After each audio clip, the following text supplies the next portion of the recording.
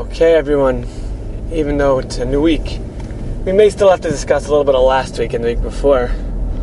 So, some people, you read it in the papers, they're talking about the red wave. How the red wave in New York got the governor to open up schools again, to loosen up his restrictions on New York City. And some people are saying, the court cases, even though they warrant injunctions, that they're bearing down on him, and that's why he started loosening up.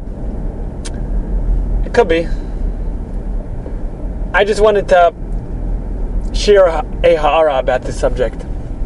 So it says on Parshas Chayesara, V'yera Chayesara, that why is it say Rivka was born right before it tells us about the Akedah and about Sarah dying.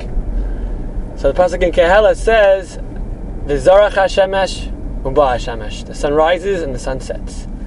Before the sun sets on one big tzaddik or tzidkaniya, the sun rises for the next one. So before Sarah Imenu died, Rivka was born.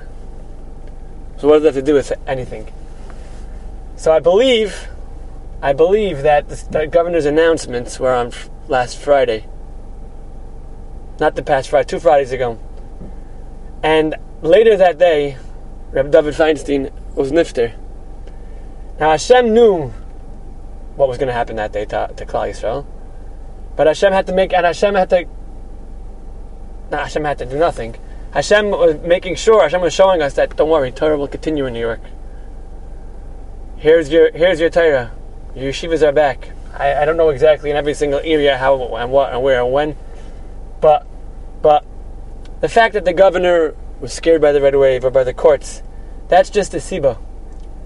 As I like to say, I like to share that word of, it wasn't that Paro dreamed and Yosef got out of jail. It was that Yosef had to get out of jail, therefore Paro had a dream. So the yeshivas had to be opened. Therefore, the governor got scared by court cases or by the red wave or by whatever. Right? That's what it was. You could go far back you want to go and delve into all the sibus that led up to it and what encouraged people to do which way of voting and how scared they should have been and whatever.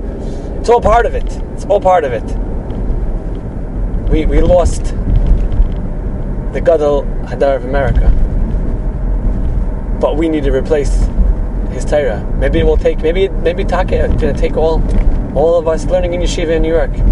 And we need every single person on board, and that's why we had to open up. Maybe only Hashem knows that. But it's no coincidence that they opened up on the day that the Gadol of the Hadar of America opened. It's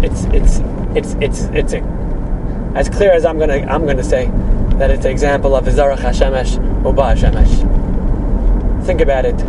See what you could add to the Torah in New York and in America and in the world, and help us. Because you know that Yisrael v'Araisa v'Kudsha B'richu Chadu. Klal Yisrael, the Torah, and Hashem are all one. We need the Torah, we need Hashem, we need each other.